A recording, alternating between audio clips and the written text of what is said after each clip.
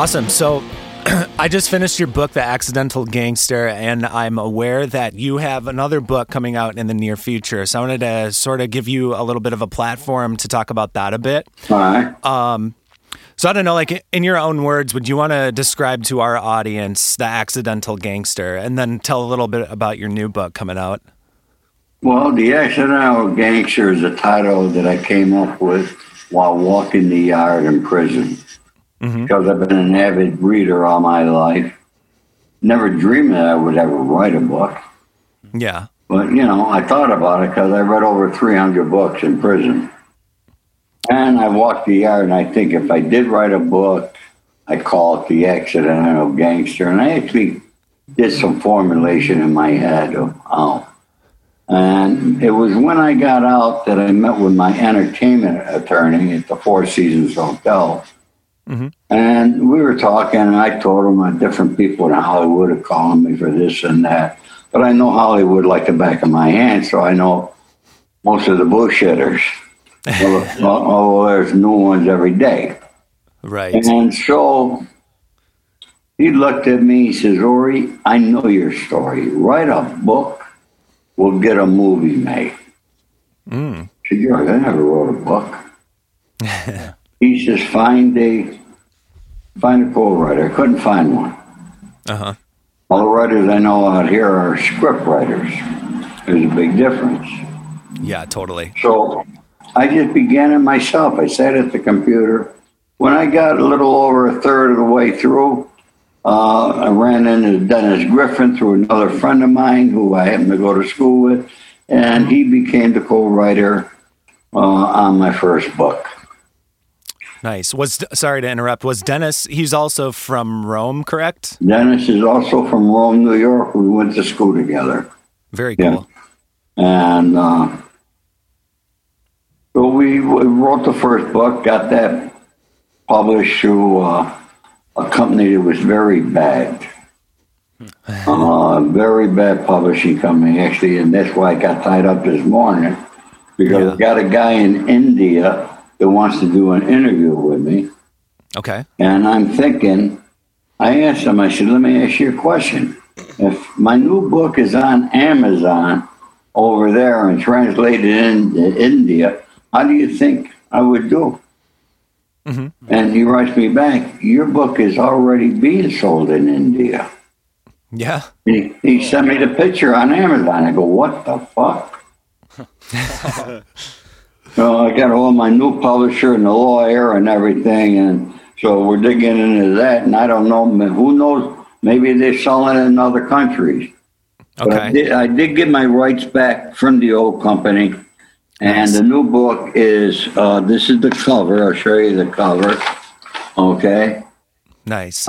You will find a lot of the same stuff in the book, but it will sound more like me. Okay. And there's like over 80 new pages to the book. Okay. So there's a lot more content.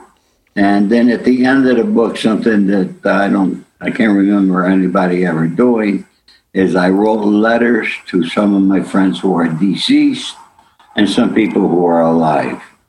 Interesting. I wrote a letter to Sonny Franchise. I wrote one to Michael Franchise, who is alive. My friend Joey Pyle in London, who's deceased, and other people. But you're going to find those letters very interesting. Very cool. So have you added more content into the chapters that already exist, or have you kind of added new chapters? I went through every chapter. Okay. And added, and it's over 80 pages longer, the content of the book. Okay, so very cool. There's new stuff in there, and it's we can't call it a new book. That's why we call it the new revised edition. Sweet. And it's going to be available in hardcover, and you'll see that the book will be formatted properly like a real book. Okay. All right, because if you go through this book, you'll see that my pictures are at the end of the book. Yeah. You wouldn't even know it. Then, how are you going to find my index? Right. because they're advertising other authors. They should pay me to advertise other authors. Yeah, no kidding. You go into my book will be available in bookstore. You go into a bookstore, the first thing I do if I'm interested in a book, I look at it and I go see if there's an index. Right. If there's no index, I don't buy it. Okay. Because in my head, I say it's bullshit. You know what I mean? That totally makes sense. And just my theory, and there's a lot of people feel the same way. So I got a great publishing company, and I ended up, I own half the publishing company now. We opened an office here in Los Angeles, and then we opened an office in London too, in the Mayfair district.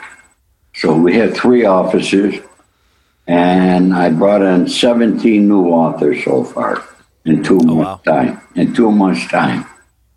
Awesome. So we want 20 books a year from each company. That's awesome. You guys kind of have like a theme that you like to follow, or do you guys have kind of like a theme or a special type of book you like to publish more than others? Well, actually, one of the books we're publishing, we're publishing books with Dennis Griffin. One is a cookbook. There you go. They're not all gangster books. They are in that area. A few gangster books. Did you guys ever watch the movie Find Me Guilty? Vin Diesel was in it. That doesn't ring a bell. I don't think I've seen it. No. Well, if you want to see one of the best movies, and it's a true story about Jackie D'Annunzio of the Lucchese family out of New Jersey. Yeah. And in my opinion, it's the best performance Vin Diesel has ever done. Oh, wow. Really? I mean, he played Jackie D'Annunzio to a T. It's on Amazon right now, or Netflix. Okay. You can watch it. Listen to that. And the guy who wrote the script, his name's T.J. Mancini. He's also the guy that produced the movie. Yeah. And they never wrote a book on it. So we're taking the script, and with TJ, we're writing the book on that there. And then Joey is writing another book on Ronnie and Reggie Cray out of London. We got a lot of good books coming, and there'll be various. You can go to our website, coastalwestpress.ca, and see some of the books that are coming out right now. Awesome. And my book, obviously, is the first one, and that's coming in December. Awesome. I have it. I have that one pre-ordered, so I'm excited to get a hold of it. And I just finished The Accidental Gangster, so it'll be fun to have it fresh in my mind when I get that physical copy. So you ordered from me, so you're in this folder here, huh? What was that? You're in this folder. You ordered? Yeah, I did. I ordered the other night. Name should be in there. Oh, you did? Yeah. Yep. I ordered off the Coastal West website.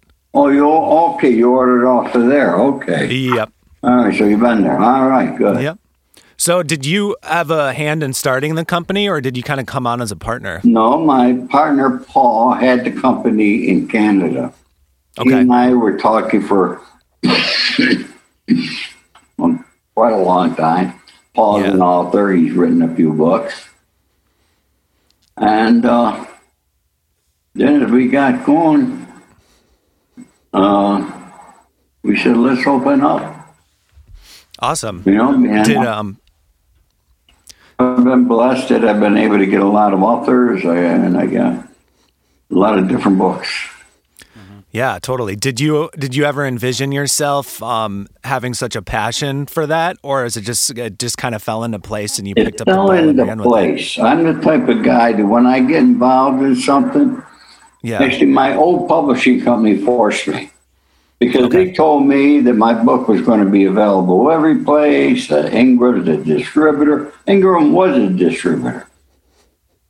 But my other company, and it was a lot of authors get trapped into this thing with other companies. The other company is not a real publishing company. They don't print the books. They're a self-publishing company. Okay. They do everything through Amazon. I had to pay for my book $3,600. Right. No, a lot of authors have to pay. And if you self-publish it, Amazon's the king of the book business. Sure. And Gives you that platform. so it went through that and it was called the print on demand, Okay. which means when they sell a book, it's printed. Okay. And when you have that type of situation, you can't go to a bookstore and do a book signing. Yeah. Because the bookstore don't have the book. Mm-hmm. And they're not going to order it off of Amazon for sure. Yeah. We are a real publishing company. We print the books. Yeah. We distribute the books. We'd like to sell off of our websites as much as possible, but we know that's not. People like to go to Amazon, so it'd be on Amazon because you get a lot of advertising with Amazon. Right. Oh, yeah. And our motto with our company is we support the authors. Nice. You won't see advertising in our books about Coastal West Publishing. Okay? You won't see it on our websites. We're promoting the authors and their books. And that's our goal. We support authors. Yeah, and that's the way it should be. Yeah. The fact that books are putting other authors in there, it doesn't really make sense if I bought this book, right? So I mean, Right. that's definitely something people should find valuable. Absolutely. Yeah, and kind of going back to your book a little bit, I kind of have a question. I mean, you obviously said you never pictured yourself writing a book, but you obviously did sit down and write something about your life story. I guess for those like myself and readers alike, what is the goal that I guess you want readers to get out of your book? I mean, just something entertainment value, or what do you want them to get out of your story? I guess, and what's your purpose in writing the book? Like a lot of people, my background is a lot different than your average gangster who was born into the life out of Brooklyn, Bensonhurst, whatever. Their father was in it, they got into it, same old story. I come from upstate New York, and I'm a businessman first and foremost. Mm-hmm. Sure. And I was successful in legitimate businesses.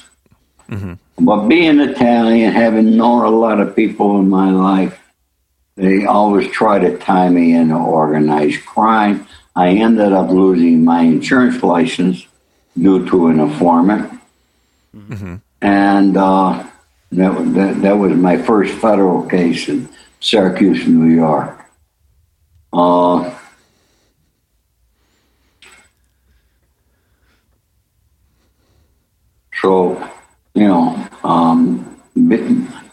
A lot of people do write me asking me about my businesses.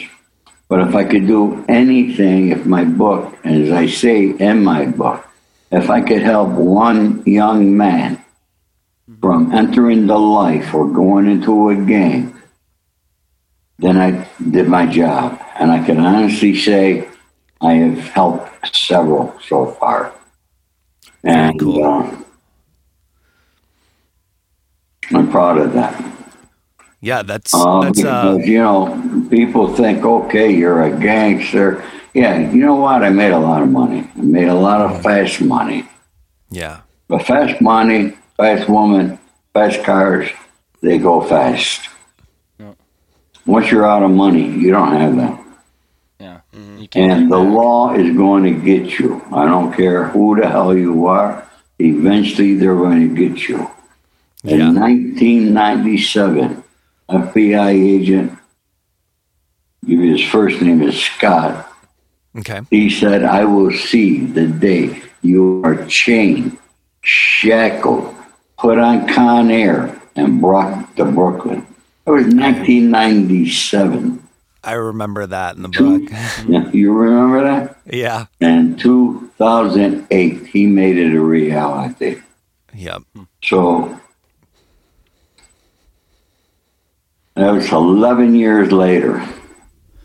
So was he working on getting you to jail that entire time? Like, Yeah. was that his hit? That was his case. He tried to get me to become an informant. Oh. And what happened was I started taping the FBI. I had 12 tapes on the FBI. And when they eventually found out that Scott Garriola, I said his last name. I didn't hear anything. He got demoted off the organized crime task force, put on the fugitive force. Yeah. And he's the guy that's responsible and given the credit of taking down Whitey Bulger. Okay. So I think he owes me a favor, huh? Yeah, no kidding. And I mean, in your situation, when the FBI is closing in, obviously we've seen in the movies and the books of just being an informant is just a rough road, just with, your safety. I mean, if you get caught on both sides giving information to the FBI, I mean, that's like the end of you, right? Yeah, well, I never did, so I never had to worry about that. Yeah. Yeah, so I think it's a really cool story for you to share, and especially understanding your motive of sort of in hindsight, you reflect on all of the this fast money and this fast lifestyle, and at the end you kind of reflect and you want to share the lesson that it wasn't worth it, or like it wasn't real. Have you ever had, like, did it take you all the way to get to prison to have that realization, or were there times throughout your life partaking in this where you might have been questioning it, or like, I don't know, getting kind of in my case, when they took away my insurance license in 1979, yeah, it basically took away the way that I was able to make a legitimate income. Okay. And if that never transpired, with what I had going on, there's no question I'd be a billionaire today. Oh, wow. No question about it. But that came because of a jealous employee of mine. You got to remember, in the 70s, he was making $100,000 a year with me. I got him a brand new Lincoln every year, and I paid all the expenses. Yeah. All right. If he did not try to do what he did with the insurance company to remove me, he'd be a multi-millionaire today. Because I was on the verge of bringing my company, the Ori Agency, on a national basis. Okay. And that being said, we would have been the masters. We would have been the company for every automobile dealer in the country to go to for training, for after-sale products, for financing, credit, life and accident, health insurance, and warranties, and everything else. If you ever go up to upstate New York, there's a company called Centurion Automotive. Okay. They're based out of now Syracuse, New York. And you speak to the owner of that business, he will tell you, Ori Spado was the pioneer of this business. Interesting. So, and I formed that company, Centurion Automotive. Right. Wow. That's awesome. So throughout your book, like you mentioned, you losing your license, and kind of like your ability to partake in it was your trade, right? So throughout your story, there's a lot of perseverance and grit on your part, where you've had a lot of successes, businesses and relationships, and then you got to knock on doors. You got to knock on doors and knock on doors. I was saying, the more doors, the more no's I get, the closer I am to a yes. Mm-hmm. And that's in any type of sale that you do. Yeah. Well, especially back then too, because now you have the internet, and it's easier to come in contact with people, but back then you have to go out. More of a personal connection. Yeah, you go out and get connections by just. You know what? If I was 21 years old today and started my life out with the knowledge that I have today, and the knowledge, which is limited, that I have to the computer and how to use it and social media and so forth, you know what I would do? I would go out on the street and start knocking on doors. Yeah. Okay. All right. I would be going into the department stores talking to sales clerks. I'd be talking to people. You know why? In today's world, people don't get to talk to nobody no more. Disconnected. You walk around the street, everybody's like this. I'm out walking here in Beverly Hills early in the morning. People don't even know I'm there. They're looking at their phones. You go into a restaurant. A guy's got a date. He takes his girl out. You go around. I mean, go. It's happening here. I'm sure it's happening everywhere. You got a guy and a girl. They're looking at their telephones. They're not talking to each other. Absolutely. Everyone is, they're addicted to their technology and they're detached from reality. Yeah. And it's going to be the ruination of our society. Well, I guess I want to ask, do you think if you did start out, in 2020 versus when you started out in the 60s, do you think you would have been as successful as you were? I mean, to where you are now? Well, I'd be more successful. Today? More successful. Because I'm a workaholic. Yeah. Yeah. Right? I'm not a guy. I don't believe in this 8 hours a day, 40 hours a week bullshit. All right. Yeah. All right. I believe in working on a commission basis, not a salary. I would not take a salary. All right. Let me make money on my own. And that's what sales do for you. Right. Yep. Very cool. In your story, obviously, at points where you have a lot of relationships that kind of come and go, whether it's like professional, business, or romantic. You have these businesses, like you've got this fast money and this success coming in, and then kind of like drops, and then you kind of reestablish yourself. There's a lot of grit and perseverance. What advice or what was your personal experience? Like when you hit a low, how did you convince yourself to keep going and keep scratching and clawing and sort of coming back and getting back to that same spot over again? I believe in the power of positive thinking. Okay. Okay. What the mind can conceive and believe, you can achieve. Yeah. Okay. Quitters never win. Winners never quit. Yeah. I believe in that there, and you just got to keep it going. I mean, this morning I slept a little later than I normally do. I was upset with it. Obviously, my body told me I needed to rest. Sure. But I slept until 7. That's 3 hours more than I normally sleep. Okay. Okay. Yeah. And I was a little upset with myself. And it's Sunday. I couldn't be upset. Right. But I am, because I work 7 days a week. Work don't bother me because I enjoy what I do. You got to enjoy what you're doing, too. Yeah. You could be filling gas for cars at a gas station. All right? You don't enjoy that, you ain't going to be doing it. I don't care what you do. To be successful, you got to enjoy and be happy with what you're doing. I have a goal out there. You got to keep remaking your goals. You make one goal. What's your next goal?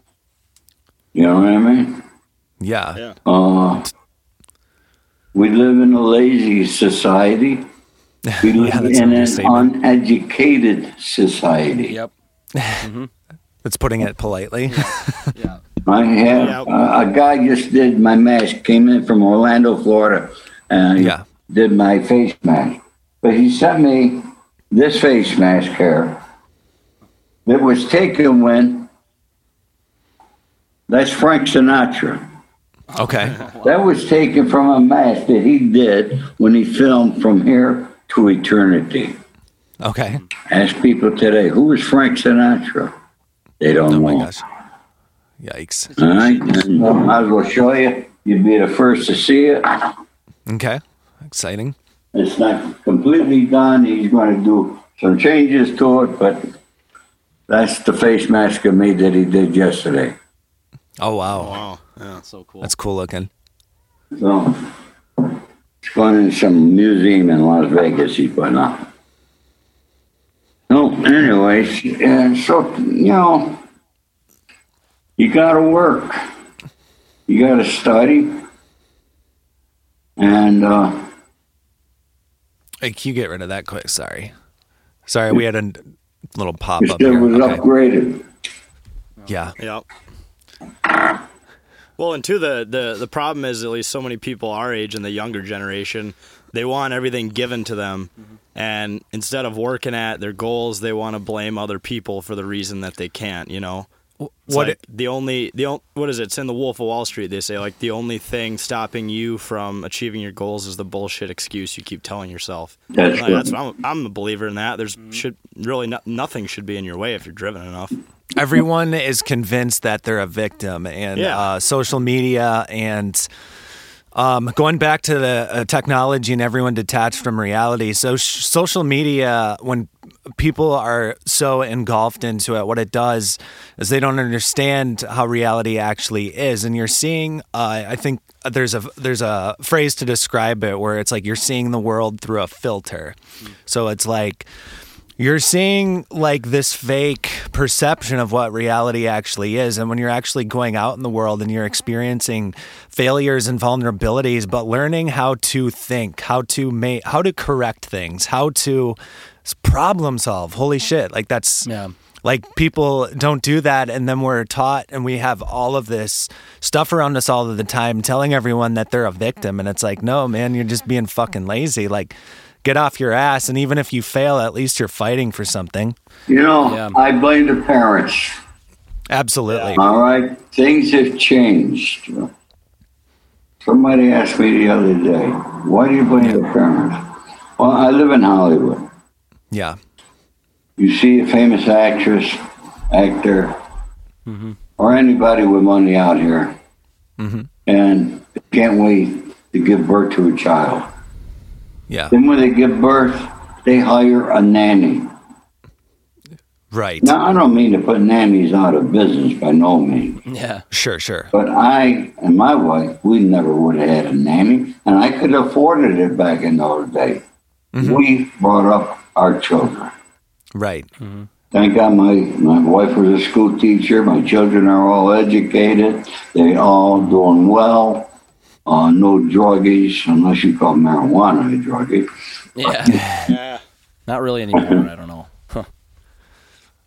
But otherwise, it's a child learns what they're going to learn, the basic things, by the time they're 4 years old. Yeah. My neighbor over here, Jim, he used to do over $200 million a year in advertising dollars in New York. Jeez. Advertising back, I don't know if it's still the same way. Right. You see ads on TV. They're based upon a child with a fourth grade education, 4 years old. That's how they used to be. Could have changed since then. Maybe they're up to 6 years old.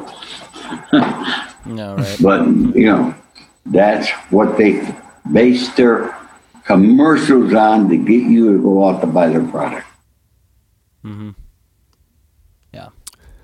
Yeah, I was going to say to go off of that though, like the social media influence, and you're in Hollywood, and there's all these celebrities and Hollywood elite, you could say, telling you how to think and who to vote for, like they know middle America and they know how everybody lives, and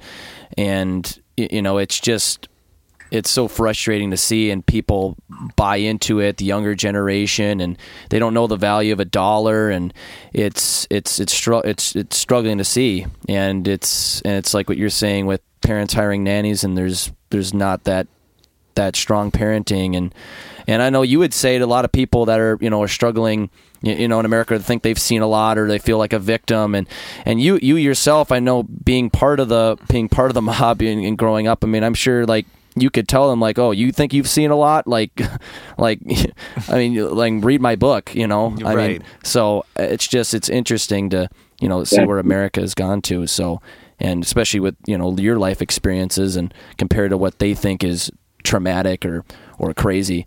It's really frustrating and disheartening because, like, I don't know, that's like there's so many. I don't know if you feel the same way, but there's so many times where like I feel like I live in the wrong period or something. Like I just don't. I don't. Well, look, I used to say, I wish I was born. I wish I was 18, 20 years old during the 30s and 40s. You know what I mean? Mm-hmm. But I wasn't. You know what I mean? Yeah, so, for sure. We do, what we need to do at this time, any period of time of your life. Yeah. But, if you wake up in the morning with a positive attitude, you go to bed with a positive attitude, you're going to be fine. And as long as you keep going. Yeah. Another saying I have is, the harder I work, the luckier I get. Mm-hmm. Mm-hmm. Which means, there's no luck. You make your luck. Mm-hmm. Young children are not taught that today. They're given too much. Mm-hmm. And I think, too, kind of like even, like you see now at kids' soccer games, they're giving medals to everyone, even the kids who lost. And I think parents need to teach their kids the importance of failure. You need to screw up in life. That's how you learn your best lessons. You do. Look, we don't win at every single thing we do. No. Every sports team does not win every game. No. Mm-hmm. All right, you got to accept your losses. I accepted what life has given me. I accepted the fact that I had to go to prison. I accepted the fact that I did wrong. I only blame myself. I don't blame nobody else. Yeah. People say, well, you think it was your affiliation with Sonny Franchise? Well, lucky you could say it because Sonny and I were friends, but I didn't have to be his friend. I chose to be his friend. Right. Yeah. So we make choices. We make good choices, bad choices.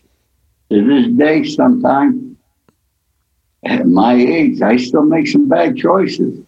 Sometimes I trust the wrong people. I try to trust people. I give them the benefit of the doubt until they do me wrong. Yeah. Yeah, and like you mentioned like you everybody makes mistakes, and obviously like you went to prison, and you were eventually caught, correct? Like from what I've seen, like you were eventually caught, and obviously went to prison for, what you were involved with. That's correct. Correct. Yeah. So was there ever a time when like, I don't know, like you knew like you were doing wrong and you wanted to get out of it, but it was it was too late or too far in, or you just kept going? I enjoyed what I was doing. Yeah. I was good at what I was doing. Right. I enjoyed it. I knew the day was going to come, that it had to end. I knew how it was going to end, and that's exactly how it ended. Right. I got arrested. Yeah. No, did I expect it at that time, at that day? No. Did I expect it would be a Colombo crime family? No. I expected actually to be Ori Spado arrested in Los Angeles and brought to court in Los Angeles. I didn't think I'd be fighting my case in Brooklyn, New York, because I lived out here over 40 years now. So my peers are out here. And while I was fighting my case in Brooklyn, New York, and Metrotown, MDC, Brooklyn, I mean, it was me who had to go into the law library and study. I didn't rely on my lawyer. I had a nickname. Yeah. I was the renegade client. That's what my lawyers call me. They're running. I submitted my own motion. You're going to see them. They're in my book. Okay? I submitted my own motion, knowing the judge would turn them down. Yeah. But I knew the fact that my judge read everything that went in front of him. Mm-hmm. So I had to give that judge a little more knowledge than he was getting from the U.S. attorney about Ori Spado.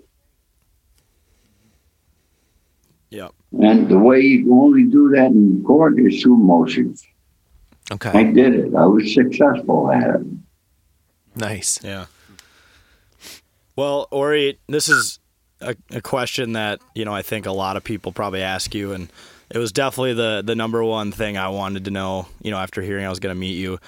Looking at all the movies out there in Hollywood, like what's the most accurate that they portray in those movies, and then what's the most false about the mob life? Because they definitely paint a picture consistently between every film, but I'm just dying to know what's real and what's not about how they paint that picture. Well, let's take what role, let me answer in a different way. There's a lot of people who ask me, what was the downfall of organized crime in the Italian world? Mm-hmm.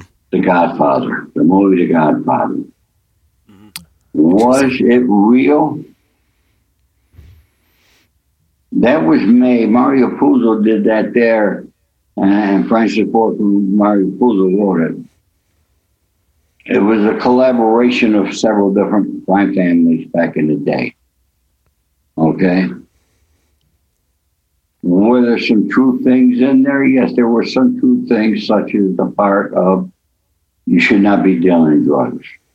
Mm-hmm. Mm-hmm. But, things were different in the old days within that world, because the bosses allowed their soldiers and other people to earn money, but then they became too greedy. And that's what got a lot of them into drugs. And the drugs had very lengthy prison sentences. They still do. They should be changed. All right? Did Trump change? He didn't change that part of it. He did a little bit. Will Biden change it? I doubt it, because he's the one who wrote the worst crime bill in history. Yeah. But, and then his vice president is the prosecutor. Right. So, but Casino. Yeah. The movie Casino is very real on how it happened. I happen to be very close friends with Nick Pileggi, who wrote Casino and Goodfellas. Nice. And he just told me, he said, without Frank Collada, it never would have happened. Frank Collada was the first one on board to be a consultant for that movie Casino. Rosenthal, who lived in Florida, refused. But when the movie started getting made and they were going to have De Niro play Rosenthal heard about it, called Nick Pileggi, and he said, is it true that you got Robert De Niro is going to play me? And he said, yeah. He said, I'm in. Oh, perfect. Right. I don't think you can turn down that. But there's a part at the swimming pool in the casino when a guy gets shot. When they were filming that there, Scorsese, De Niro, everybody around it, it was a great scene. They had the guy got shot, went in the pool, they had the pool fill up with blood. Nice scene. Mm-hmm. And Nick looks up and he sees Frank Collada going like this. We walks over to Frank. He says, Frank, what's wrong? Frank said that whole thing was wrong. Oh, really? What makes you think it was wrong? He said, that's not how the guy was killed. Well, Frank, how do you know that? He said, because I'm the guy that killed him. Oh. They redid it. All right? And Frank got to kill the guy twice. gosh. Real life and in fiction. I don't even know as a director what you'd respond when he says that. I'd be like, all right. I don't know as the director or So, how you even reply to that. I would reply. You mentioned Mid-America earlier. Yeah. You got to remember, when a film is made here in Hollywood, it's not made to appeal to the people who live here. Yeah. Right. All right? It's made to appeal to the people in Mid-America. That's the first thing that people say. The masses. Well, those people accept it. Okay? Mm-hmm. So when a screenwriter gets a project from a book, is my screenplay going to be like my book? I sort of doubt it. Yeah. There'll be parts in there you recognize, but they're going to glamour some of the things. You follow me? Yeah, which I mean, you got to do that. It's it's not a documentary. It's a movie meant to entertain. Right. So there's some things you got to fluff up. So you got to add things in there. Yeah. Well, I was going to say majority. This is where a lot of growing up, like 99% of us never were or will never be a part of the mafia or the mob. So where do we get it? It's like a lot of different topics and areas. We get it through media. Mm-hmm. So, and if in order, so a lot of people have to, that's where they get their perceptions. And for them to ultimately go and watch the movie and tell others about it, you got to beef things up, make it more, I guess, attractive to everybody. Right. And there's some things they can't put in there how it truly went because it's quote unquote maybe boring or not not a moneymaker or whatever. So you got to imagine that Hollywood does beef things up and move things around to make it watchable, I guess, make it more of a story that people can connect with. Everything's about dollars. Mm-hmm. Right. Yep. Well, and two, going back to the Hollywood stuff. I think I heard in another podcast that did you know the guy that Pesci played in The Irishman? Russell Buffalino. Yeah, that's cool. Right. Yeah, and going off, did you watch the Irishman? Growing up? Or the recent movie? Oh, did I watch it? Yes, I did. One. Okay, how did they? I guess going off of this question, I mean, and you knew him pretty well, didn't you? I thought I saw on a podcast. I mean, how did they portray his character? Were they? I mean, based on how your experience of knowing him, I mean, did the writers of that movie do a good job portraying his character? Or plus, she did a great job of portraying Russell. Russell was a quiet guy. You don't hear about Russell like you do about John Gotti and Sonny Franchise. Right. He was a very, very powerful individual. Mm-hmm. Very powerful he was, Russell. Mm-hmm. And he was smart. Mm-hmm. But you're not going to find any crime boss that's stupid. You will not find that. Yeah. Right. Yeah.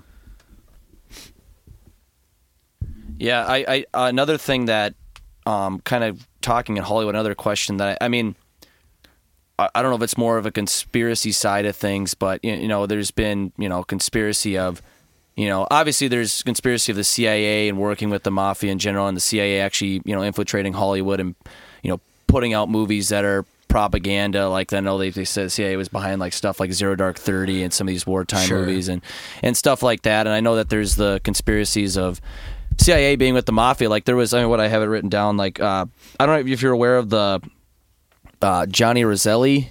He was the mobster. Allegedly, the CIA wanted to be in a part of operation to kill Fidel Castro. Right. I think there was that operation. I guess. What are your thoughts on that, or what did you see in your time? I mean, did you ever witness or see anything with the CIA being involved with the mafia or working together? I mean, what are your thoughts on that? There's huge conspiracies around it and everything. I guess, what have you seen? What are your thoughts on that? You got to remember something. Sometimes in life, like the three of you, Ben needs you guys for something. You guys need Ben for something. Yeah. Same thing. Comes time that the FBI needs us for something, the CIA needs us for something. Mm-hmm. Okay. Johnny Roselli was a very influential person. Yeah. Yeah. you know, yes, that's correct. It was not just Johnny Rose, Carlo Marcello, Santo Triplicante, okay? Who killed Kennedy? Do you think what you're hearing now is the truth? No. Yeah. Absolutely not. Absolutely not. No. What you don't know, who was on that grassy knoll that day? Yep. Johnny Roselli was there, along with Jimmy Fratiano. Oh, wow. Okay. Was Lee Harvey, is he Lee Harvey? I'll throw these out to you. I don't have the answer. Right. Is Lee Harvey Oswald really dead? Was he actually a CIA operative? Is that possible? Could he really done that shot from where he was? And how precise it was, and allegedly, it's crazy. All the stuff around that. I've been there, and I've taken pictures from all the angles, and I've edited them, and I've circled it, and it's definitely interesting. You've been there, you did it. Do you think he could have done it? From what I remember is he would have had to have been a very skilled shooter from where he was. Yeah. I would have to see the picture again, but something didn't quite add up when I was there. Well, see, I wasn't there, but I've seen the pictures and I've seen the angles, and he would have had to have been a hell of a precise shot. And that guy was, I don't know, kind of made out to be a cuckoo. I don't know if he could have done it. It's just, that's what the media's pushing out. But I mean, that was almost like it was a professional, it was set up. It was, there's no way this guy was just crazy and went up there and had this hell of, this shot, and it just was perfect and precise. It's a incredibly, it's horrific, but it's incredibly intriguing to dive into that as you stuff. know, the CIA is not allowed to be involved in domestic issues. Right. Isn't that one of the things they're supposed to be in other countries? All right. Sure. So just an idea, I'll throw it out to you. Yeah. Wouldn't it be a good idea if the CIA came to you, young man, smart, trained you, got you to become an FBI agent, and now you're CIA's in the FBI? Yep.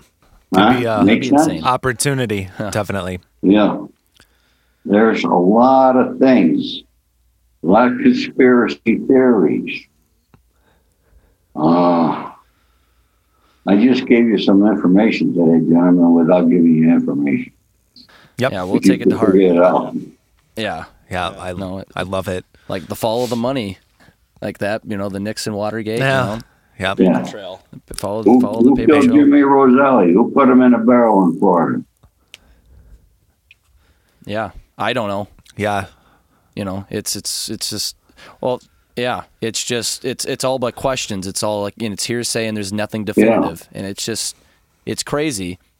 And when you hear all that stuff happening and the Kennedy thing, and it's just, it seems so constructed. Do you really think that Jimmy's Hoffa body is buried someplace? You honestly think that they're out looking all over the world for Jimmy Hoffa's body? Yeah. Come on, that body was put to a crematorium or whichever. That body is nowhere. It's gone. That doesn't exist anymore. No. You think they're going to put it in the trunk of a car, drive it to New Jersey, and I heard one thing that, he's part of the stadium over there. You think that they're going to do that?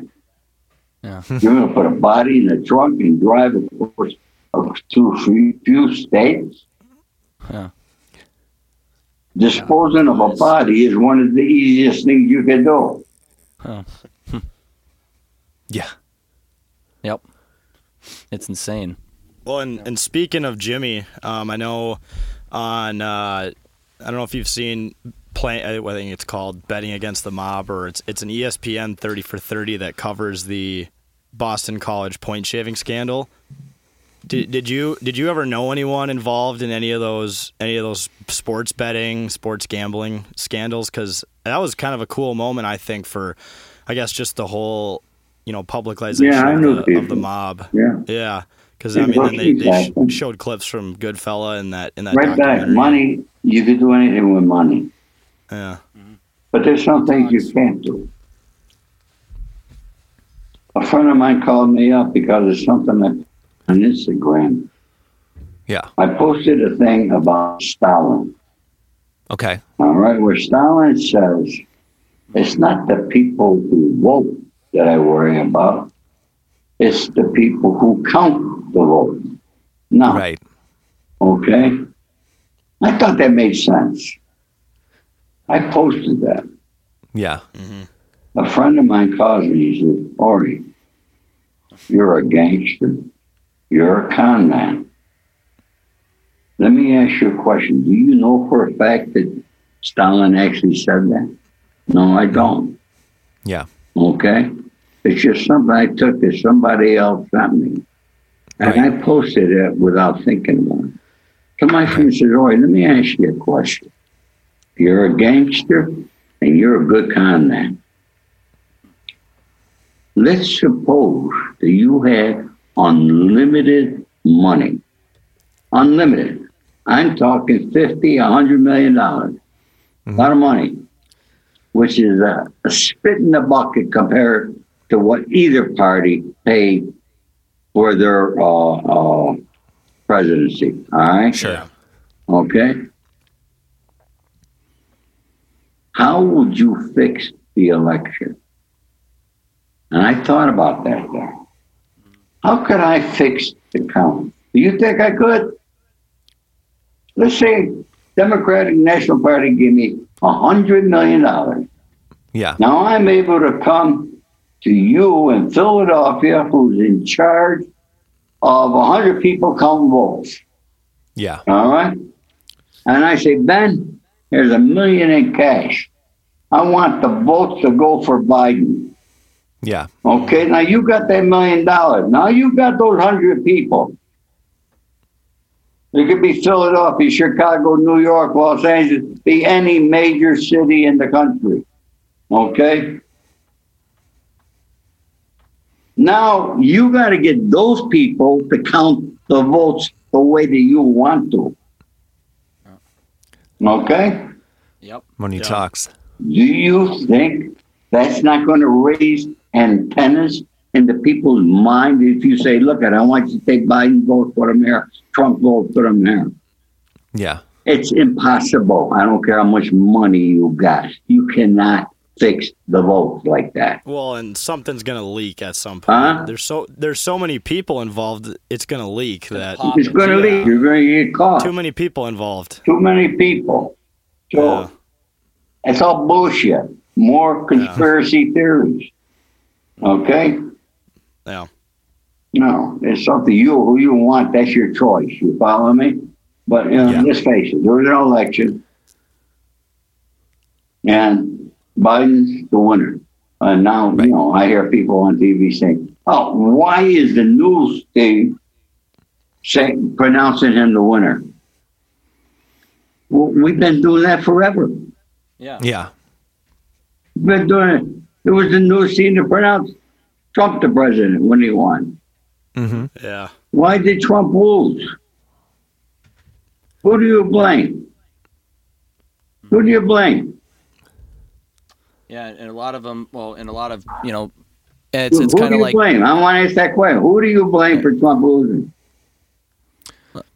I would say Trump. Yeah, himself. You're right. Himself. Yeah. Himself. He lost because of the COVID. Yep. They couldn't beat him on the economy. No. All he had to do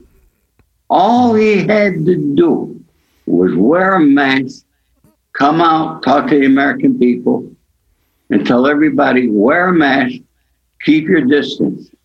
Yeah. And he'd be the president again. Because you couldn't beat him on the economy. No. Well, I always said if COVID never happened, I think he would have been reelected probably pretty easily. Yeah. But I think, especially with the media and everything, and COVID is obviously a real disease, whether you think it's as lethal or not, depends, I guess, on what side you're on. But it's a real thing, and the Democrats use that against him, use that in the media as a I guess you could say a propagated way to say why he's not doing a good job, and it worked ultimately in the end, and he didn't handle it well. All you had to do was... The fact of the matter is we kind of wake up and the reality is what it is, so it's kind of like, well, what do we do about it? And I don't know. I wish more people felt this way, because like there's way too many dipshits with a platform, and they on either side, everyone needs to calm down a bit, because the president, if you're living vicariously through a politician or like a governor or a president, and you're gonna be like, well, they've won, so now I can be happy and like happy. Yeah, and I'm gonna be successful now. It's like, no, that's not up to a suit in Washington. Like that's up to you, and like more people need to have that mentality. Yeah, I don't know. It's exhausting. Why in our country do they come out and say our president is the most powerful man in the world? Yeah, right. Why is that? Because they have too much power, if you could say, debatably. Because he's not the most powerful man in the world. Mm-hmm. If you ask me who's the most powerful man in the world, I say Vladimir Putin. Yeah. And he's got more money than anybody else in the world. Right. Yeah. That's that. Yeah. And do you think that the guy that's sitting in the White House is really the power? No. Nope. It's the money that's behind that guy. Absolutely. That's the power. The president's just kind of a face, you know. There's such a system behind him that makes all the ultimate decisions. But the thing is, folks, you know, Biden's been elected. I believe he's going to win by quite a margin now, as the vote continues. And I just always go back. Let's have respect for the office, and everybody live in peace here. Absolutely. Because we, as individuals, got to wake up tomorrow morning. We got to do what we got to do. We got to put our clothes on. They're not putting our clothes on. They're not paying our rent. They're not paying for your house, your food. We need to do that there. Yep. Okay, so let's take responsibility. If everybody in this country takes responsibility for themselves and loves everybody else, this be a good world. Yeah. Well, and it just comes back to what we were saying earlier. Like people don't want to do the work, but they want to blame everyone for them not achieving their dreams. And it's like those are the same people who get so hung up on social media and about politics are the same people who, instead of putting in the time to work and to make their dreams a reality, they spend it complaining about the people who are holding them back, supposedly. So it's all just bullshit. Yeah, and I'll say too is that like you were saying when we talked, you know, they sit and they'll blame other people for their issues. They'll blame, you know, income inequality, you know, racial inequality, whatever. Which it, you know, you can debate on whether how far that exists. But people don't understand, like what we were talking about, that there's effort inequality in this country. Our forefathers did not design this country for a middle class American. Our economy was set up for the rich and the poor. Right. And then all of a sudden we became, I remember seeing the change when we became middle class. Right. Mm-hmm. Women started going to work, this and that. All right. One-car families became two-car families. And today you drive past Mid-America, you don't see two cars in the driveway. You got two children, you see four cars in the driveway. Yeah. So, we just got to do what we got to do and keep going, folks. Any other questions that I could help you with? Honestly, like you covered a lot of really good information here. Is there anything else like you'd like to talk about, or? I like to talk about, and I like to get everybody. Please go out. You can pre-order my book now by going to www.theaccidentalgangster.com. I have only about 50 left. I'm giving 100 books free autographs. It's a hard copy book. So about the next 50 people will get a free autograph copy. So if you go on to my website, all you need to do is buy the book. Don't pay the extra right now.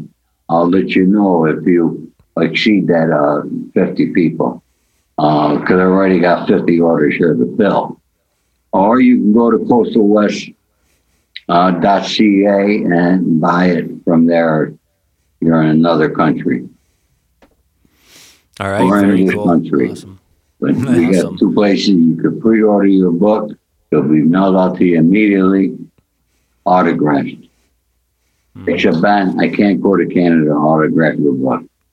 So you'll have to bring it here next time you come.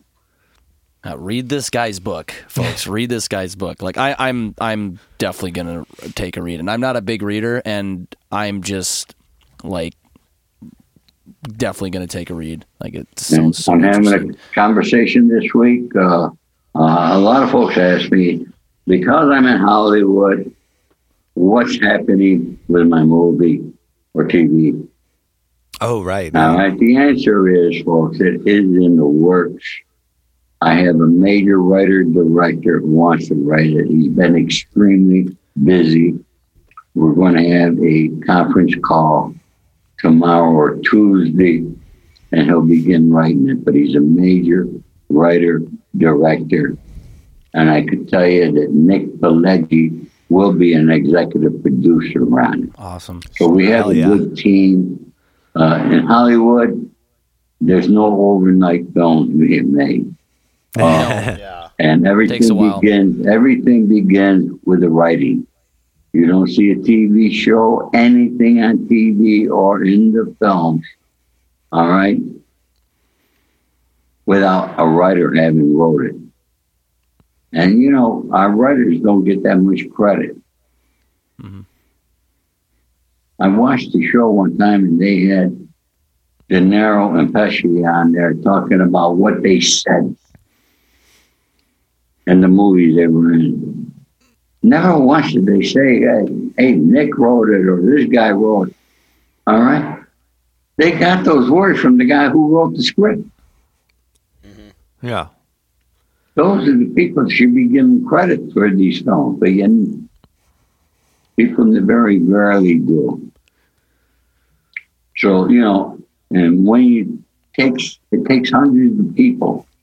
It's a creative process, and it's lengthy. It don't happen overnight. Yeah. Mm-hmm. So be patient, folks. The accidental gangster will be out there on big screen. I'm excited. That's awesome. Well, I will keep my eye on that. That was actually one of my questions going in when I knew I was going to be interviewing. Like, are you going to be in a feature film? Have you been approached? Like, sounds super interesting. Well, here we go. Look, I'm not going to say the guy's name, but he's got a film coming out this month with Robert De Niro, Tommy Lee Jones, Morgan Freeman, big other, and he's done other films in the past. Okay. So now you could go and figure out and do your research, and you know who he is. Oh, I will be on Google very shortly here. Yes, very shortly. All right. Awesome. Gentlemen, I wish you all you have a great day. I thank you for giving me this opportunity to talk to you gentlemen and your friends out there. And once again, folks, let's help each other. You can help me by going out, go to my website, buy a book. Mm-hmm. And anybody that has any personal questions they want to ask me or they need guidance or help, they can write to me at theaccidentalgangster@gmail.com. You will be answered. Thank you, folks. Awesome. God bless. Take care, Ori. Take care, gentlemen. Nice meeting you, Ori. All right. Talk to you soon. Bye-bye. Bye.